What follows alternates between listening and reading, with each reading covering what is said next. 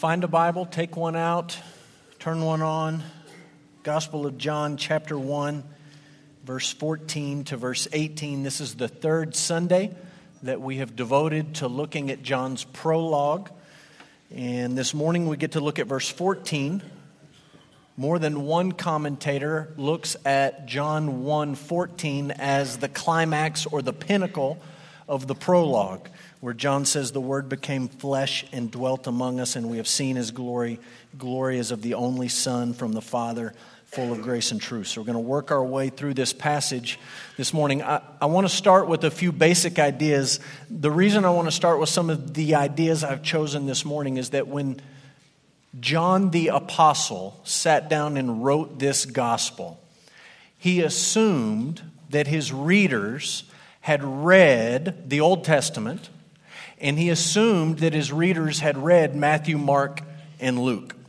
He could have easily just reproduced what Matthew, Mark, and Luke sort of took and shaped into different forms, but it's very, very similar. He completely went in a different direction.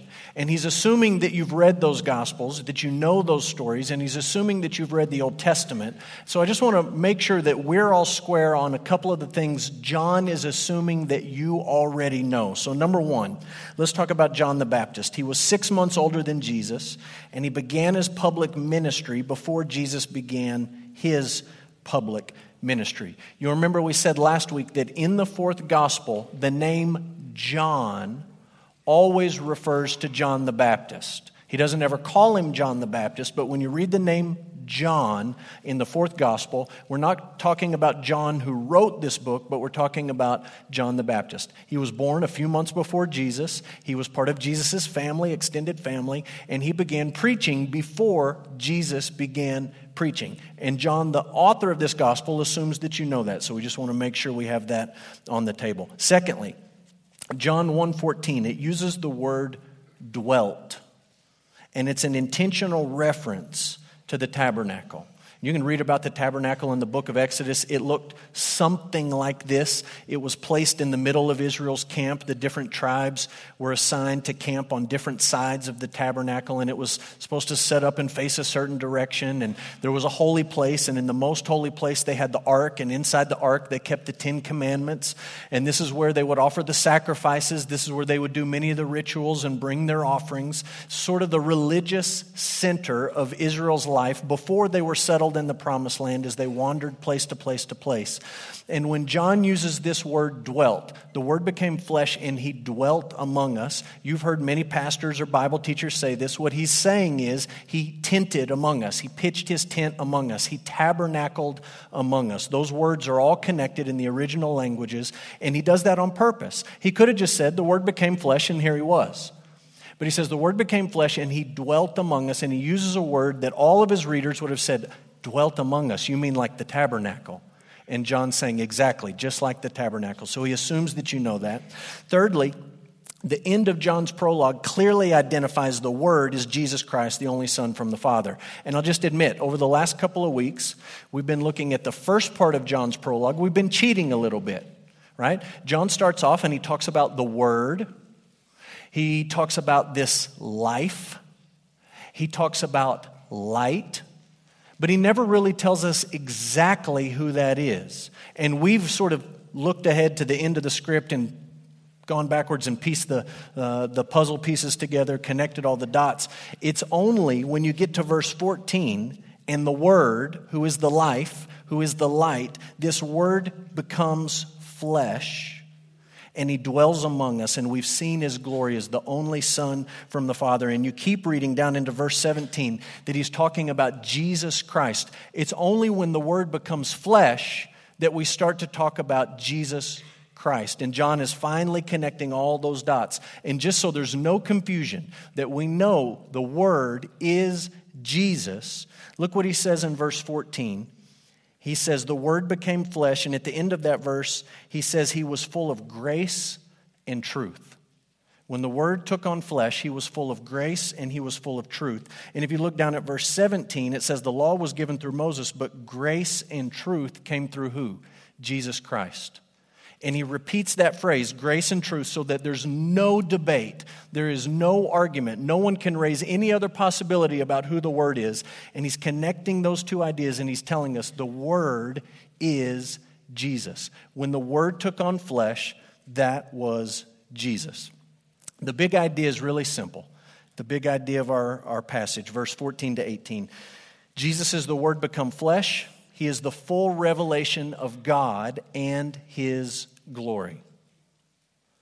Jesus, the human being, the eternal creating Word who took on human flesh and became a man, that person is the fullest and the final revelation of God Himself. And to see Him is to see God's glory, to behold His glory. And John makes that point in this passage. It's a unique glory. It's a glory that He doesn't share with anyone else, and we're going to build up to that this morning. Let's just read our passage one more time, John 1, 14 to 18, and then we'll jump in. The Word became flesh and dwelt among us. We have seen His glory. Glory is of the only Son from the Father, full of grace and truth. John, that's John the Baptist, John bore witness about Him and cried out, "This was He of whom I said, He who comes after me ranks before me, because He was before me." And from His fullness we have all received grace upon grace. For the law was given through Moses, grace and truth came through Jesus Christ. No one has ever seen God, the only God, who is at the Father's side. He has made Him known. I want to talk to you just for a minute about church history, big picture view of church history. And I just want to lay out to you two different ways that people in 2019 in the United States tend to think about church history. The first view I'm going to describe to you is what you would probably see if you go home. We're right on the verge of Easter season. There's going to be all sort of History Channel special documentaries about Jesus. So you turn on the History Channel. This is the view of church history that you're going to find. This skeptical view of church history says, when we look back through the centuries, what we see is power struggles within the church. Power groups fighting each other. And I'm not talking about power groups arguing about the color of the carpet. I'm talking about way bigger stuff than that, okay? Power struggles in the church. And they look back and they say, over church history, doctrine has sort of been refined and narrowed, and at times changed, and at times sort of shifted and altered. And the reason that happened wasn't that they were really concerned about one lasting, unchanging truth. The reason that's happened in church history is that people are concerned about their own power and their own position. They were looking out for themselves. And so when this teacher began to be too popular and attract too much of a following, those who were in power felt threatened. And so they labeled that person as a heretic and excluded them from the church. Right? It's not about, in church history, it's not about standing up for the truth of the faith once for all delivered to the saints. It's about protecting your position. And if a guy named Arius rises up as a teacher in the early church and starts saying things that are new and innovative about Jesus, it's not so much that you care about his doctrine. You just look at Arius and you say, that guy's a threat to me. And so we're going to draw a new line and we're going to keep him out. You understand, the concern is not with the truth or doctrine or the scriptures. The concern is with your own position and your own power. That's a skeptical view. Here's a biblical view of what's happened throughout church history. The Bible says that wolves are going to come and they're not going to be dressed like wolves. They're going to dress like sheep. And the Bible says that false shepherds are going to come. Hired hands are going to come. And they're not going to wear a label that says, I'm a false teacher or a hired hand or a disingenuous shepherd. They're going to look and they're going to pose like real shepherds. And the job of those who follow Jesus Christ is to fight. Jude uses the word fight, to contend for the faith once for all delivered to the saints. Not so that you can protect your position of power and influence and your political little dominion. That's not the end game. The end game is fighting for the faith once for all delivered to the saints. And new false teachers are going to come. And every time they come, you're going to have to respond in a new way. And it's not that you're making up doctrine or changing doctrine. It's that you're responding to different false teachers differently. And I'll just give you one example of how this is played out. I'll put some names and some dates on the screen. Nicaea, Constantinople, Ephesus, and Chalcedon. These are the 4 first ecumenical church councils. I don't use the word ecumenical to mean they were watering down doctrine and they were just trying to all get along. That's how we use it today. That's not what this is about. Ecumenical means everyone was invited. They invited everyone to come and have a voice and to say, how are we going to sort through this new issue that's come to the forefront? And the issues at each council, each conference were essentially the same. There was a new teacher saying new things about Jesus. And the church gathered together at these councils to say, do we believe this or not? What is the position of the church? This is what's fascinating. Each of these 4 councils, they're wrestling with the question, who is Jesus? All 4 of them. Who is he? How are we supposed to think about him? What does the Bible say about him? And at each of these 4 councils, they left saying different things about Jesus. They weren't changing doctrine. They were responding to new false teaching. Essentially, what they were doing at each of these councils is saying, we're getting together, we're putting this question on the table, who is Jesus? Is he who this teacher says he is? No, he is absolutely not. And they sort of draw a line. They're not trying to protect their position or power. They're contending for the faith once for all delivered to the saints. And each time a new false teaching arises, they have one of these councils and they get together and they say, no. Let us be clear about what we believe about Jesus. We don't believe that. New false teaching requires new responses. And you say, this is all fascinating. I'm ready for History Channel Easter season. What does it have to do with John 1? Here's what it has to do with John 1. Gospel of John chapter 1, these first 18 verses. We're reading about this question, who is Jesus? That's what John is starting with. Who is Jesus? And particularly when you get to verse 14, it's laid out so clearly. We're dealing with the incarnation, with God becoming man. We are looking at the most remarkable miracle that has ever happened in all of church history.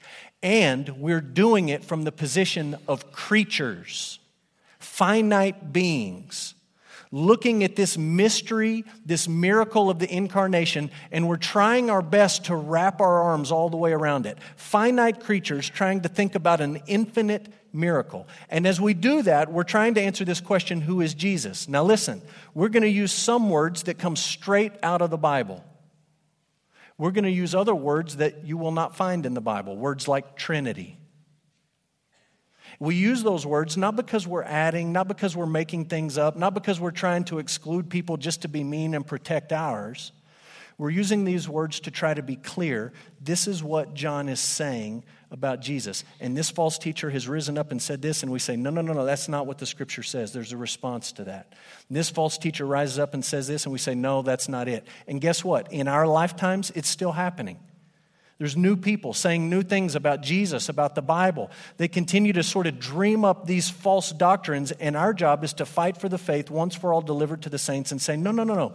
This is what the Scripture says about Jesus. And so we're going to wade into these waters this morning. What does John want us to know about the incarnation? Number one, in the incarnation, the Word became human without ceasing to be God. We're about to talk about some really big ideas. And just track with me, do not lose step with me. What John is saying is that in the incarnation, the eternal creating Word became human, and he did not cease to be God at the same time. Verse 14, the Word became flesh, and he dwelt among us. The Word became flesh. That word he uses there for flesh is just the most crass, base, almost crude word to say this infinite, eternal being described earlier, the Word, he took on meat, flesh and bones, and he became a human. John is not saying it looked like he was human, but he was really Superman in disguise. John is not saying he just pretended to be a human and he tricked everyone. He actually became human without ceasing to be God. And to make sense of that, we throw in a couple of more doctrines. I'm just going to lay these on you quick. The doctrine of the Trinity. God is one in essence and three in person. That's where the church has landed throughout the centuries, throughout the millennia, in defining the Godhead, the Trinity. There is one God. He is one in essence. There are not three gods. Church of Latter-day Saints, the Mormon Church, says no, there's multiple gods. Father, Son, and Spirit, they're different. Orthodox Christianity says absolutely no, there is only one God. He's one in essence. But we also recognize that the Bible talks about the Father, the Son, and the Spirit as being God. So he's one in essence, three in person. We add to that the person of Christ, and we'd say this: there are two natures united in one person. The person of Christ. Two natures, a human nature and a divine nature, united together in one person. Not 50-50, not one pretending to be the other, not one overtaking the other or dominating the other, but two different natures united in one person, a divine nature and a human nature in one person, the person of Christ. Let me be clear about what he's not saying. Okay? Because sometimes we just say things, we pray things, we think things that get a little bit off base. Nowhere in John 1 or in the Bible will you read the idea that God the Father became a man. That's not what's taught. You'll never read that the Holy Spirit became human. You read the second member of the Trinity, the Word, took on flesh. It's the Son who became human. Never in the Scriptures will you read the idea that when he became human, when the Word became flesh, that he stopped being God. And then later he picked that back up, maybe after the resurrection. That's not what the Scriptures say. He was both, fully human and fully God. Never in the Scriptures will you read the idea that these two natures like blended together, fused together, and he became a third thing entirely. Never will you read that he wasn't really human. He was really and truly human, and he was also really and truly God.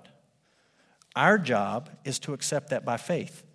And if you're tracking along with me right now, you have a headache, and you're saying, I need to go home and take a nap, and I don't understand how that math works. I mean, I passed the STAR test or the TOS test or whatever the test was when you took it. You say, I passed the math section of that, but I don't understand this math. 3 and 1 and 2 and 1, and that doesn't make sense. I don't expect it to make a whole lot of sense. You're finite.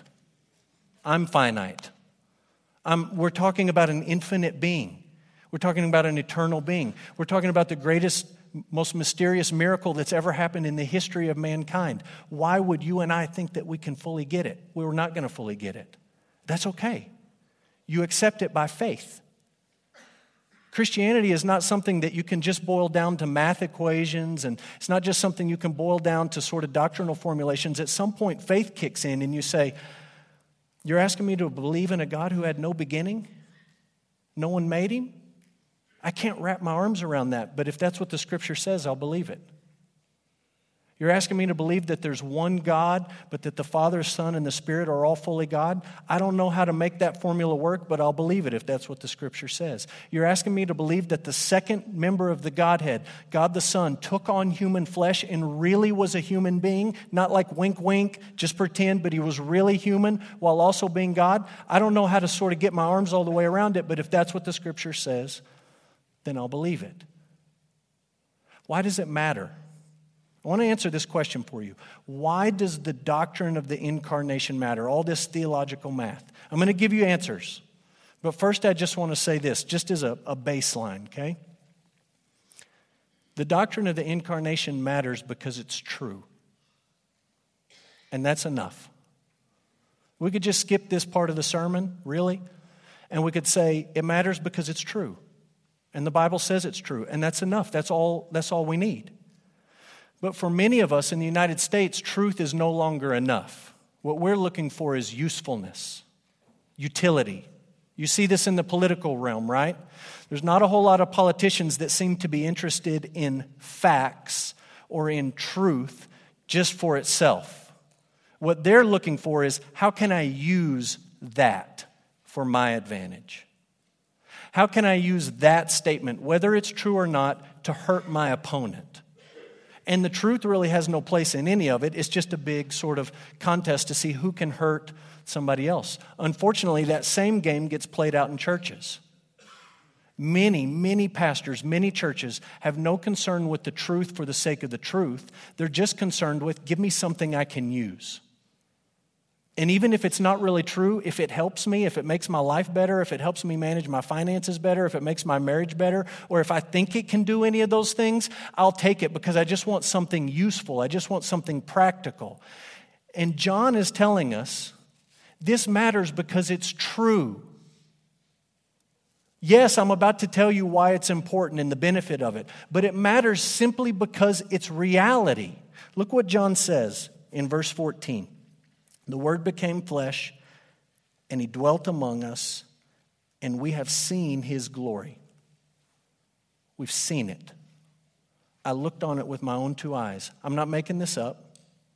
In the book of 1 John, he goes even further, and he says, we've heard it with our ears, we've seen it with our eyes, we touched Him with our hands.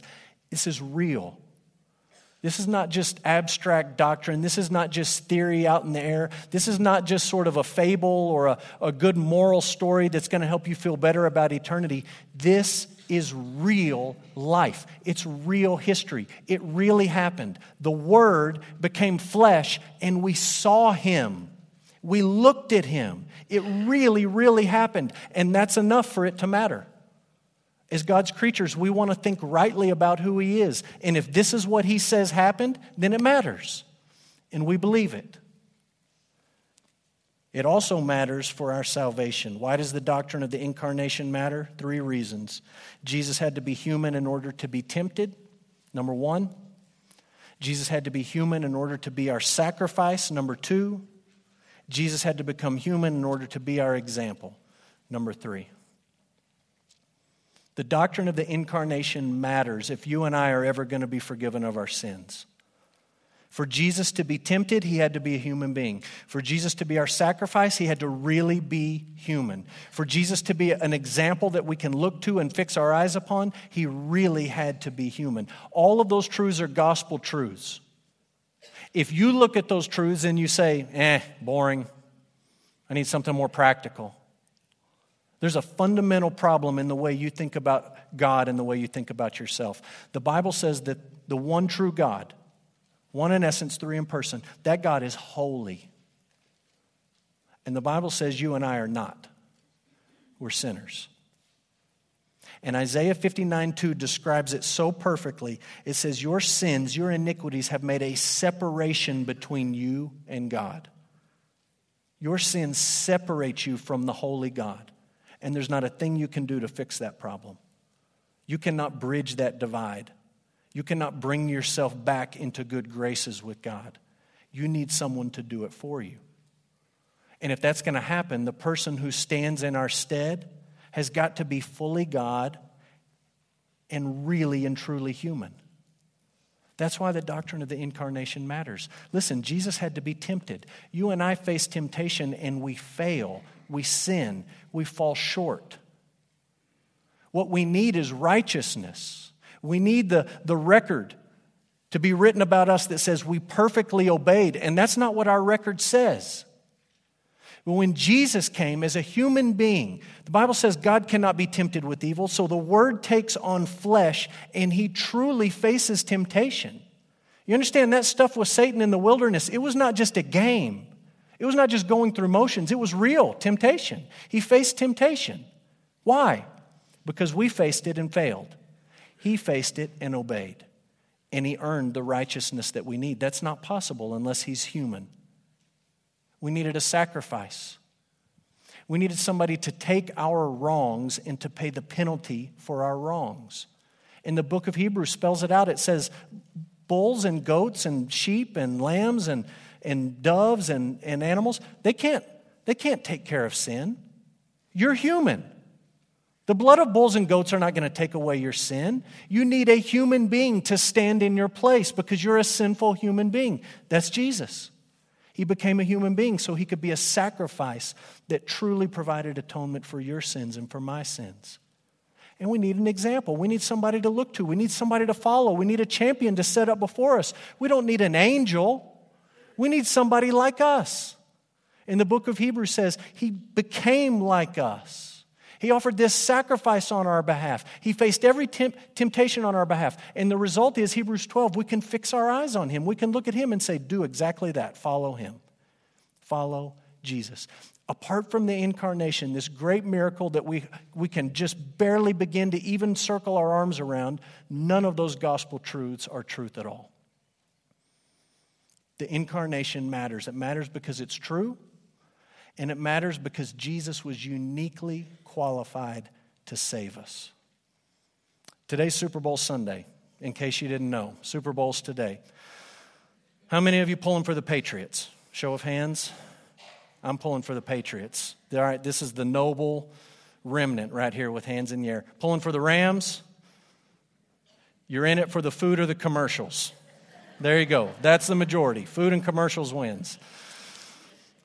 Football game today, Patriots and the Rams. And anytime there's a big game, sports radio just sort of gets to a frenzy. And Sports Center on TV, the talking heads, they get excited. And there's lots to debate and lots to argue about who's going to win, who has the advantage, who's the favorite, who do the odds makers in Vegas put the smart money on, who do you bet for, who do you bet against, all those sorts of things.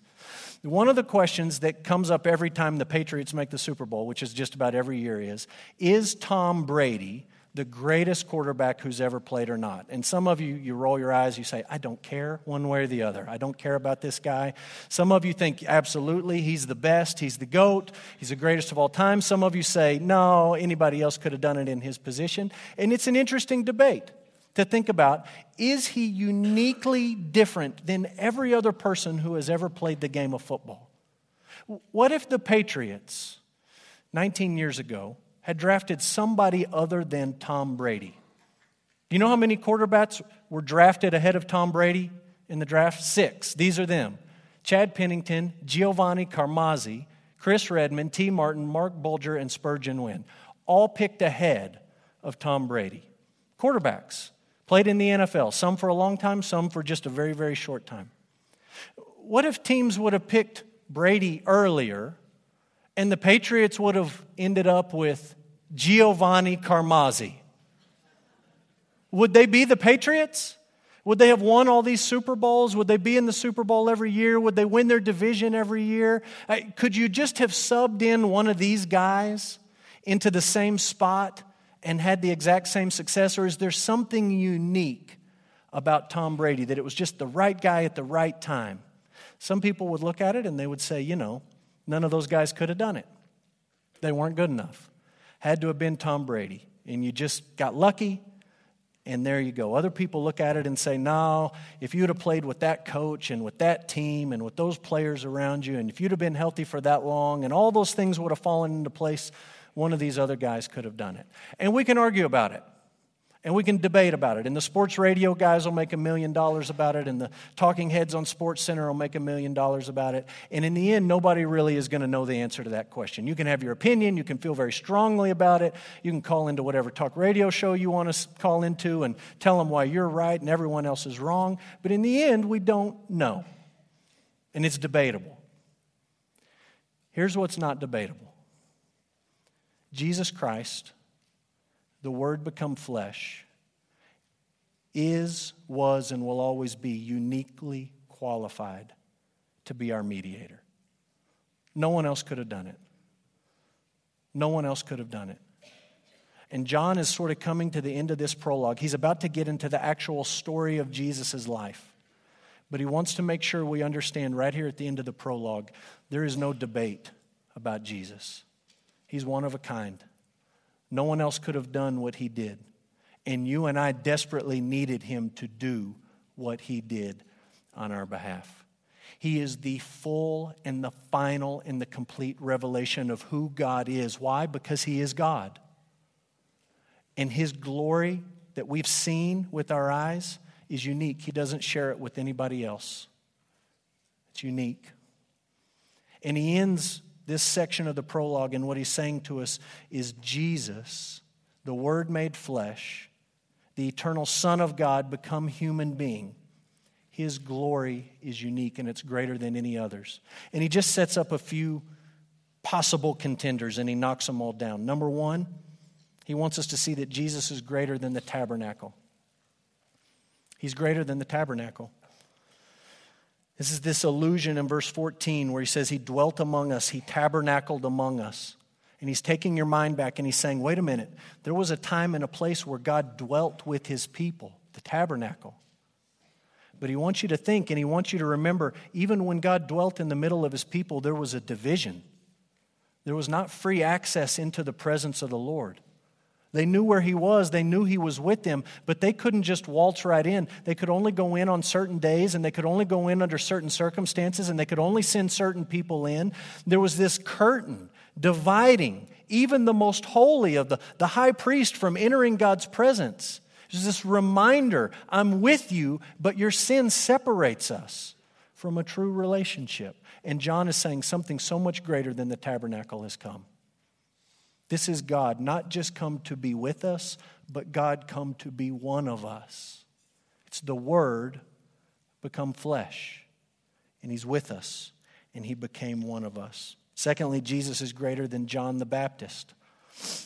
He's greater than John the Baptist. And this is this idea we talked about earlier. John was born first. John started preaching first. But John always said, don't put me above Jesus. He, even though he came after me, even though he's sort of my baby cousin, he's far greater than me. And he says it right here in our passage. John bore witness about him and he said, this is the one. This is the one I'm telling you about. He comes after me, but he ranks before me because he was before me. He existed before me.